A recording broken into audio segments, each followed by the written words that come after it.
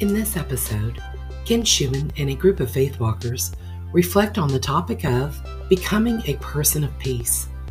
This conversation was originally recorded in November of 2021. We want to remind you, Faithwalking's mission is to make wholeness possible for individuals, communities, and the world. Visit us at www.faithwalking.us. Join this conversation. I welcome all of you. Good to see you all. Thanks for being here.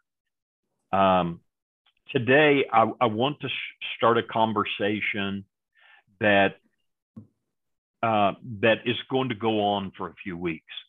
I don't know what the end will look like, but this is something that's really deep within me, and I'm really passionate about. And so the topic is becoming a person of peace. I see many of you are looking at the link and getting it. So go ahead and get that. So let me introduce the topic with this idea. So in the Beatitudes, Jesus said, "Blessed are the peacemakers." I will do a talk on this, and there's a session in Faith Walking about this, that there's a big difference between being a peacekeeper and being a peacemaker. And that there's a big difference between being a peacemaker and a troublemaker, even though sometimes peacemakers look like troublemakers. And so that's not my deal today. But we talked a little bit, I think, last week, but we've been talking a little bit about self-differentiation and how do I define myself, stay connected with others, and yet believe what I believe and be passionate about what I believe. And so I want to just pose this question, and I know what the answer is, and I know what your answer is, but I still want to pose the question: was Jesus really a peacemaker? He said, "Blessed are the peacemakers." There's a difference between peacekeepers. So Jesus was not a peacekeeper. Was Jesus a troublemaker? Was Jesus, so here's what I have in mind. When Jesus turned over the tables in the temple, was Jesus a peacemaker? When Jesus called the scribes and Pharisees hypocrites and whitewashed tombs, was Jesus a peacemaker? So you can think about that. Here's what I believe. I'm going to go ahead and tell you. Yes, Jesus was a peacemaker, even though he appeared to be a troublemaker. Okay.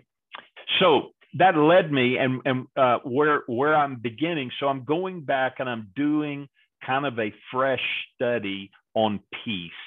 You remember that peace comes from the Old Testament word shalom. And that Old Testament word shalom carries really a broader idea than just peace. It means restoring wholeness. It means to be unbroken and undivided and inclusive. So I want to emphasize that. Shalom is about being inclusive. There is no shalom when we are exclusive. Shalom is about health and well-being for everybody. Not just for me, and not just for people that believe like me, and not just for people that look like me, but there's health and well-being for everyone. I believe that that is God's design and that is God's heart. I want to acknowledge, group, that right in the beginning, I may say something that makes some of you anxious. And I want to acknowledge that might happen, okay? I realize we live in a world that's highly polarized and that is highly reactive to anxiety. And I just want to be honest and say, so what you're going to hear is what I believe, and I believe this deeply, and I'm passionate about it. So it's going to come out with some passion. I believe that a lot of the polarization that we're experiencing in the world, in our own country, is because we do not understand peace. We do not understand God's call to peace. We do not understand God's call to holiness. So I started with a Bible study. I know many of you love Bible study, and our Bible study today is Psalm 37. And so I want to encourage you during your own time, find a really good translation and go and read and spend some time in reflection on Psalm 37. I really enjoy these days the Voice translation, which is a newer translation. And so most of my comments and the words I'm choosing come from the Voice translation. Okay? But you can read it out of any translation. I'm not going to read the text today because it would just take too long. But I want to invite you to spend some time reading it. But in the text, I find 4 things that we need to stop doing if we're going to be people of peace. So again, my title is Becoming a Person of Peace, becoming a peacemaker. And these 4 things are going to be challenging. The first thing is, don't rage. Turn away from anger. Ephesians 4:26 says, be angry and sin not. Often, I believe there are many of us that want justice in the world, and we get angry at the injustice. We get angry at the lack of peace. I get angry at the lack of peace. I get angry at division and exclusivism. I get angry about that. But the text tells us, turn away from that anger. Okay, so I think it's don't let that anger control you. Yeah, so I think as we learn to differentiate ourselves, we learn to manage our own anxiety and we learn to manage our own reactivity. And part of our reactivity is reacting with conflict because of our anger at maybe even a worthwhile thing to be angry at, injustice.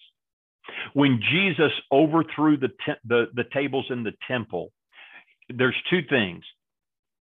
I do not believe Jesus was out of control. He wasn't raging.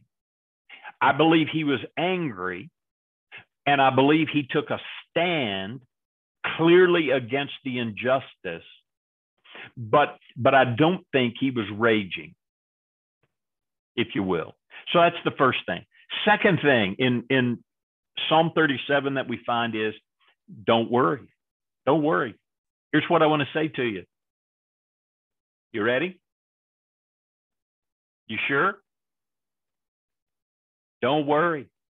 What would it look like, group, if we just trusted? So the idea is I trust God more.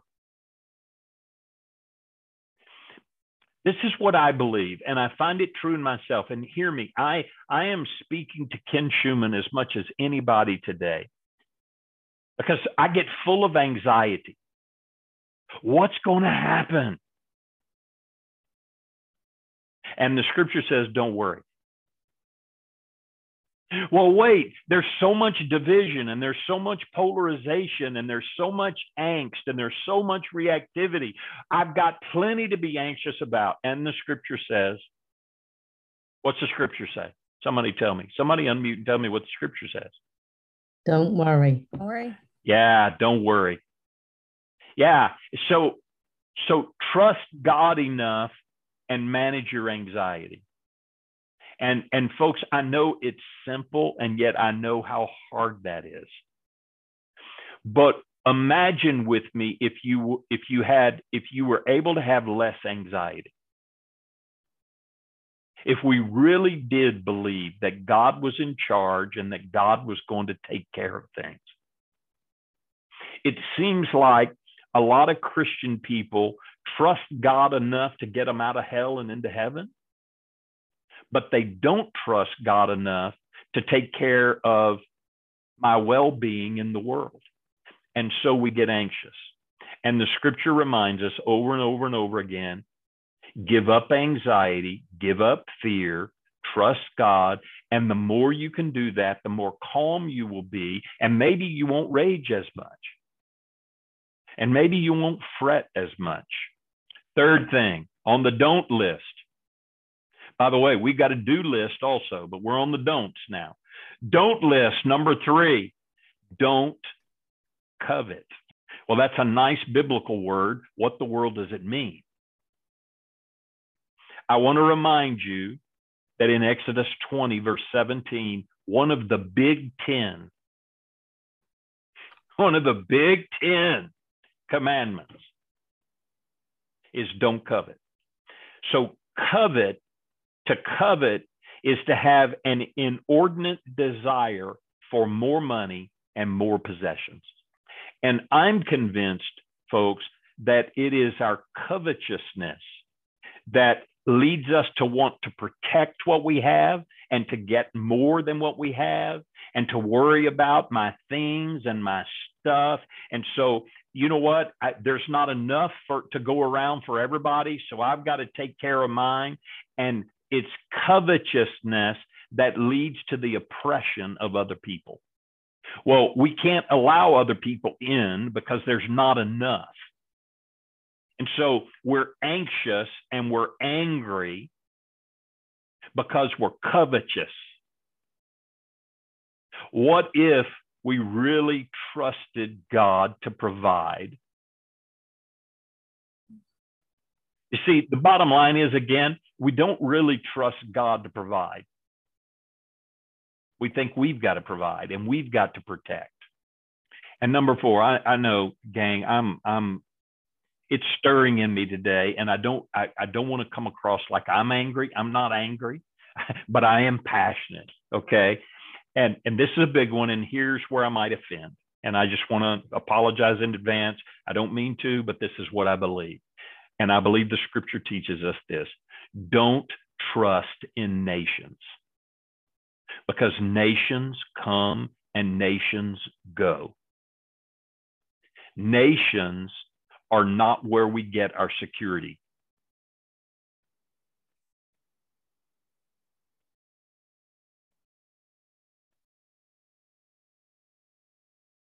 Unfortunately, we believe it is. You remember the Old Testament passage? Some trust in horses and some trust in chariots, but we will trust in the name of the Lord our God.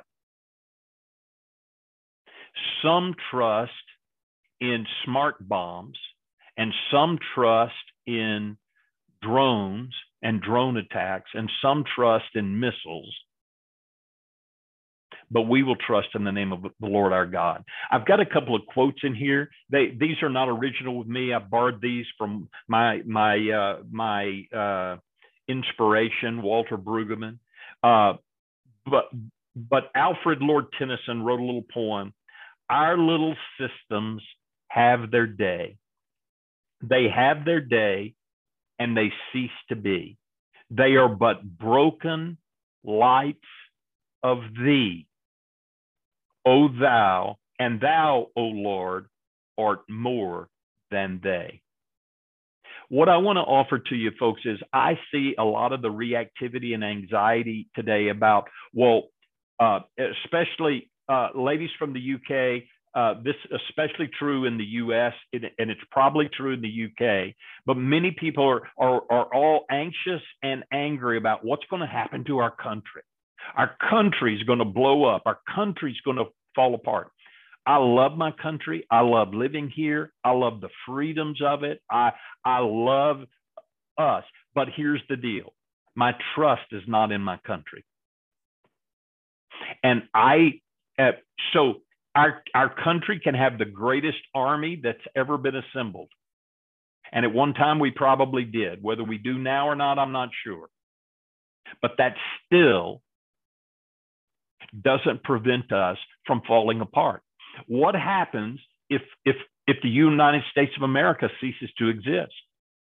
What happens if my country is no longer one of the leaders? Well, I'm still trusting in God, right? So I'm preaching to myself. The security that I have in the strength of my nation. Psalm 37, way back in Old Testament times, the scripture teaches us, don't trust in nations. Trust in God instead. So that's the don't list. Yuck, bad. Get rid of that. I'm ready to turn the page. Are you ready to turn the page, Kimberly? You ready to turn it? Let's turn it. So what's the do list? Do. Here's what I find in Psalm 37. Do be still. We need to be still more. We need to cease striving. We would have more capacity to manage anxiety if we were still more. You feeling me here? You hearing me here? Yeah. Be still. Be patient. Oh, but I'm not a good patient person. I'm impatient. I want God to do it now, right? Yeah. Be patient and wait on God. Wait on God to do God's thing. And while you're waiting, be generous. Be generous.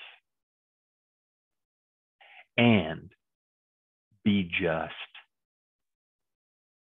Seek justice for everyone. For me, when I use the word justice, it means I want everybody in the world to have enough. That's justice. Well-being for everybody, not just for me, not just for my kind, not just for people who live in my country. I believe God wants there to be justice for everyone. So let me come back on something. So I want to come back on the other thing. I said it in the notes. Don't trust nations. Don't believe that our nation is the only one important to God. Do you believe that God loves Russians any less than he loves Americans? Do you believe God loves Chinese any less than he loves Americans? Or UKers, Brits? No, I don't believe he does. I believe God. So doesn't God want well-being for everybody? So I also believe that God wants us to be just in our relations and make sure everybody gets provided for. That's what peace looks like. So imagine, I know this is hard to imagine, but imagine a world where there was wholeness and well-being everywhere, where we all cooperated and worked together rather than fighting and looking to destroy one another. Be just. 5, this hits home, be truthful. Find the truth and share the truth and avoid conspiracy theories. Unfortunately, a lot of the anger and a lot of the anxiety that's produced in our world right now is because we're not sticking with the truth, but we are believing fabrications of the truth. And if we want to be people of peace, we have to stick with the truth. We've got to be truthful people. We've got to find the truth. And I realize in the days of social media, it's really hard to find the truth. So we must be diligent to find the truth. What is truth? And what I would say is, for those of us that are followers of Jesus, we've got to come to Scripture and understand Scripture properly as a beginning place for the truth. And then my favorite topic, but it keeps coming up everywhere I go, and it is this, and finally, be restful. Practice Sabbath. Why? Because remember what Sabbath really is. Sabbath is about trusting that I have enough, trusting that there'll be enough tomorrow, trusting that I've done enough, and that I am enough. And so if I Sabbath, it's out of my Sabbath rest that I'm able to not rage and not worry and not covet and not trust nations. So be restful and seek shelter in the God of creation as a habit, as a discipline, as a practice for our lives. All of that is in Psalm 37. And it's as if the author of Psalm 37, who we believe is David, had a little telescope into today, 2021, and he said to us, these are the things you need to be about. Those stir me, but what stirs me most, ladies and men, is this idea that I believe God is calling those of us who follow him to be people of peace. And I believe these are ingredients for becoming a person of peace. I want to be a person of peace, and I want to influence others to become people of peace. That's why I believe this so deeply. Now, with every head bowed and every eye closed, I'm teasing. What's that stir up for you? And move us back to the material for today. That stir up anything for anybody? The becoming a person of peace. Anything y'all want to talk about related to that? I'll share. Yeah, Diane. So it's really interesting that this is coming up because I've been listening to this series on courage. Yeah. And so it takes courage to be a peacemaker. It takes courage to rest. It takes courage to not covet. It takes courage to all these things. And it's really fascinating how that, I just love it when God does something with another group and then you come to another group and it's like, it's the theme. And yeah, that's because he loves us so much. He wants us to get it. So yeah, courage. Good. Thank you, Diane. Good. And as you were talking about that, so my list is long. There's 4 don'ts and 6 do's. So here's what I want to invite you to think about. So which one of those out of that 10, either a do or a don't,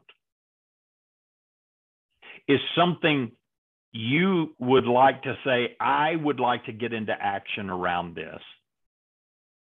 So let's not try to do all 10, but if there was one thing, which one of these stands out for you as a thing, you know what, I really want to focus and work on this one? And I wonder if you'd just tell me what that is. Judith? Yeah. For me, it's, all of them. But the balancing the don't worry and trusting God to take care of our well-being in the world with the do of being just, seeking justice for everyone. It's easier for me not to worry about what I've got because I'm comfortable most of the time. Yes, we know I've been dealing with anxiety, but when it comes to every day, I've got enough food, I've got a job, I've got health insurance, I have a place to live, but there are people that don't. Yeah. And so trying to figure out where the balance is there of not worrying for me, but being conscious to bring justice for others. Does that make sense? It makes perfect sense, and I totally get it because I struggle with the exact same thing. Yeah. I was thinking the other day, I've been part of a lot of racial reconciliation work in the last year or so through the Episcopal Church. And one of our sessions finished with a video this last Monday that was painful to watch.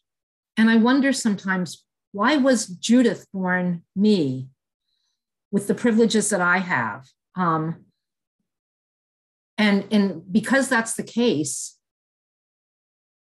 not being guilty, not putting extra blame on myself, but what does that mean I'm called to do? Because certainly I am privileged in many ways. And if I want to see that shared, to bring others up so that everyone has justice, then what am I going to do? Yeah, I think that's the question. And I don't have an answer. I hope over the next weeks we'll explore that question more deeply. Yeah. And I identify with the question. I'm biting my tongue, Judith, because I want to come up with an answer that I don't have, and I want to give you one that I don't have. And so, I'm unsettled because I don't have an answer, and I wished I did. That's okay, because if you had a quick answer, I wouldn't be able to believe it. So I think it is an area of struggle. Yeah. Go ahead, Laura. I agree with Judith. The one that stuck out to me was about seeking justice. And I think this is not an excuse, but I think I have a tough time with that one because a lot of times I feel like I don't know how to seek justice. Kind of like Judith said, I personally have a lot of privilege. I have relationships with some people who don't, but in the past, unfortunately, it seems like when I've tried to get more involved in seeking justice for marginalized communities, sometimes it has not gone over well. Like I think I inadvertently, with good intentions, have been like attacked for maybe saying the wrong thing or phrasing something wrong or whatever, which I understand, like we're all broken and hurting, and then we sometimes lash out at people, but it is pretty discouraging when you're trying to help and then people are upset with you. So I don't know, like I said, that's not a cop out. Like, I just don't know how, so I don't have to do it. I know I'm not exempt from it, but a lot of times I feel like I don't know how to go about seeking justice for all the things that I see in the world that call for justice, because I can't personally relate to them or things like that, if that makes any sense. It does. And I get it. And I've experienced the same thing. Sometimes our well-meaning intentions, for whatever reason, don't work or don't come across well. What I think though is a beginning place is a growing awareness of injustice and a growing awareness of a call to justice that it seems like many don't have. And I would say in my own first formation spiritually, this was never talked about. I mean, it just wasn't on the agenda. And so I'm learning about it. And so for me, that is a beginning place. Just the fact that, yeah, God wants everybody to be treated right and fair. And the scripture also says, I'm fascinated by the verse of scripture over in Deuteronomy, where it says, the poor will always be with you. Therefore, and what I expected to say is, therefore, go on about your business and don't worry about the poor, because the poor are always going to be, but it doesn't say that. What it says is the poor will always be with you. Therefore, be generous with the poor. So the poor are always going to be here, and we're called always to be generous. And that's part of our calling. And I guess for me, because of my first formation, in my first formation religiously, it really was the great emphasis was about how to get souls out of hell and into heaven. And so justice wasn't important, because the issue was, does everybody know how to get to heaven when they die? And yeah, they live in injustice today, but ultimately in the sky by and by, when they die, everything's going to be good. And today, as I read scripture, I read, yeah, but God is interested in the here and now, and God is interested in how we treat one another in the here and now. And therefore, justice must be an agenda for me in the here and now today. So that's all part of it. And I'm shutting up. I'm processing out loud. I'm sorry. Trish. This topic of justice is also really striking deeply within myself. Ken, this is really quite pertinent, I suppose. I'm not sure whether I'm looking at 2 or 3 on the don'ts, sort of mixed up with 3 on the B's, be generous. So the other week I went on a college course, an introduction to Christian counseling. And counseling's been on my heart for many, many years. And but I've not done anything about it. And after I had such an amazing week, and God connected with me, and I connected with God, and He spoke to me big. So I have made a decision, because I believe God is calling me to go get qualified to be a professional counselor. That's fantastic, Max. Yeah. And some people might say I'm crazy because I'll be 65 in February. And by the time I get my BA, I'll be 70 and a half. But if I have the longevity that my family has shown to have, not all members, but quite a few, I could live into my 90s, as long as I keep marbles, you know. But there's lots of stuff going on, or was going on with me, in that, yeah, it excites me, it inspires me, it gives me hope. But then was that hesitancy, because it's a very, very costly thing to do. Okay, so I'm not going to get any funding. This is something I have to support. Now, I can support it, but I'm taking the money that I had put by for my retirement to do this. And God had said to me, through people and through scripture, don't worry. Don't you think that I am going to provide for you? You know, the scripture says, you know, I provide for the birds of the air, but I not provide more for you, you know. And so that's the step of faith. And I know that when I qualify, I'll be able to hopefully pull back a little bit of that money, because it's not money just to have a jolly good time with. It's money to really support myself and be able to. But my heart wants to give to those that cannot afford counseling. They're so, well, you know, I'm teaching grandmothers to suck eggs, or grandfathers to suck eggs. There's so many broken people. We're all broken. But I really want to be able to provide that counseling for others that can't afford it as well. So that comes in with the be generous. So yeah, I think it touches on every single aspect. Yeah. Sorry. Yeah. So yeah. So that's it really. It's just like, I'm not put my money, not to covet, not go more, but to be generous, and not worry about where the next meal's coming from, you know. So that's what it stirs up in me, a need to be really generous to people who are broken. Yeah. Mags, thank you for sharing that with us. That's inspirational. Thank you. Thank you. I applaud your courage and your faith. So I read something, I've read it a couple of times now.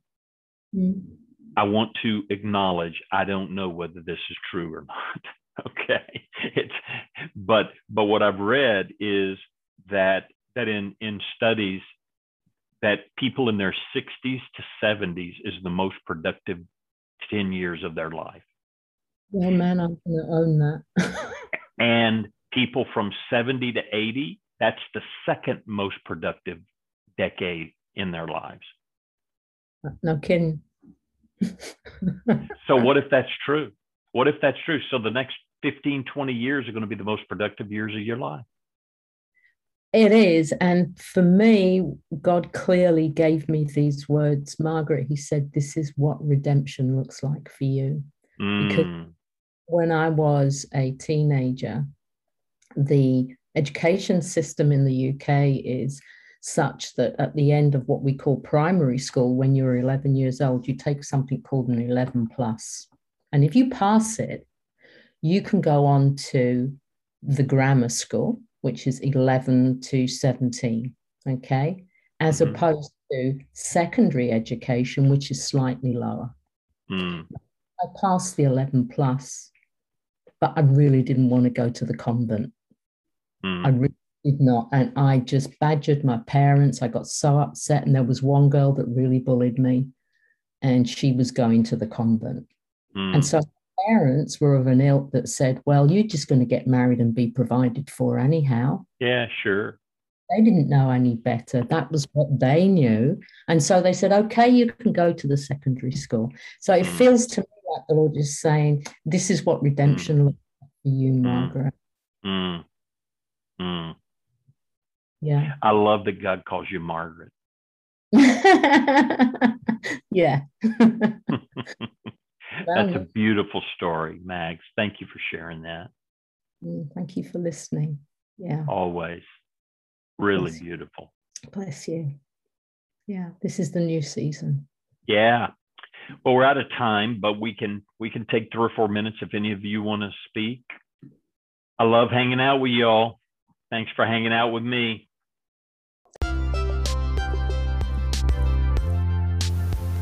For more information about Faith Walking, visit www.faithwalking.us. We want to remind you that Faith Walking exists because of your financial support. Please consider giving at faithwalking.us/donate. Thank you for listening.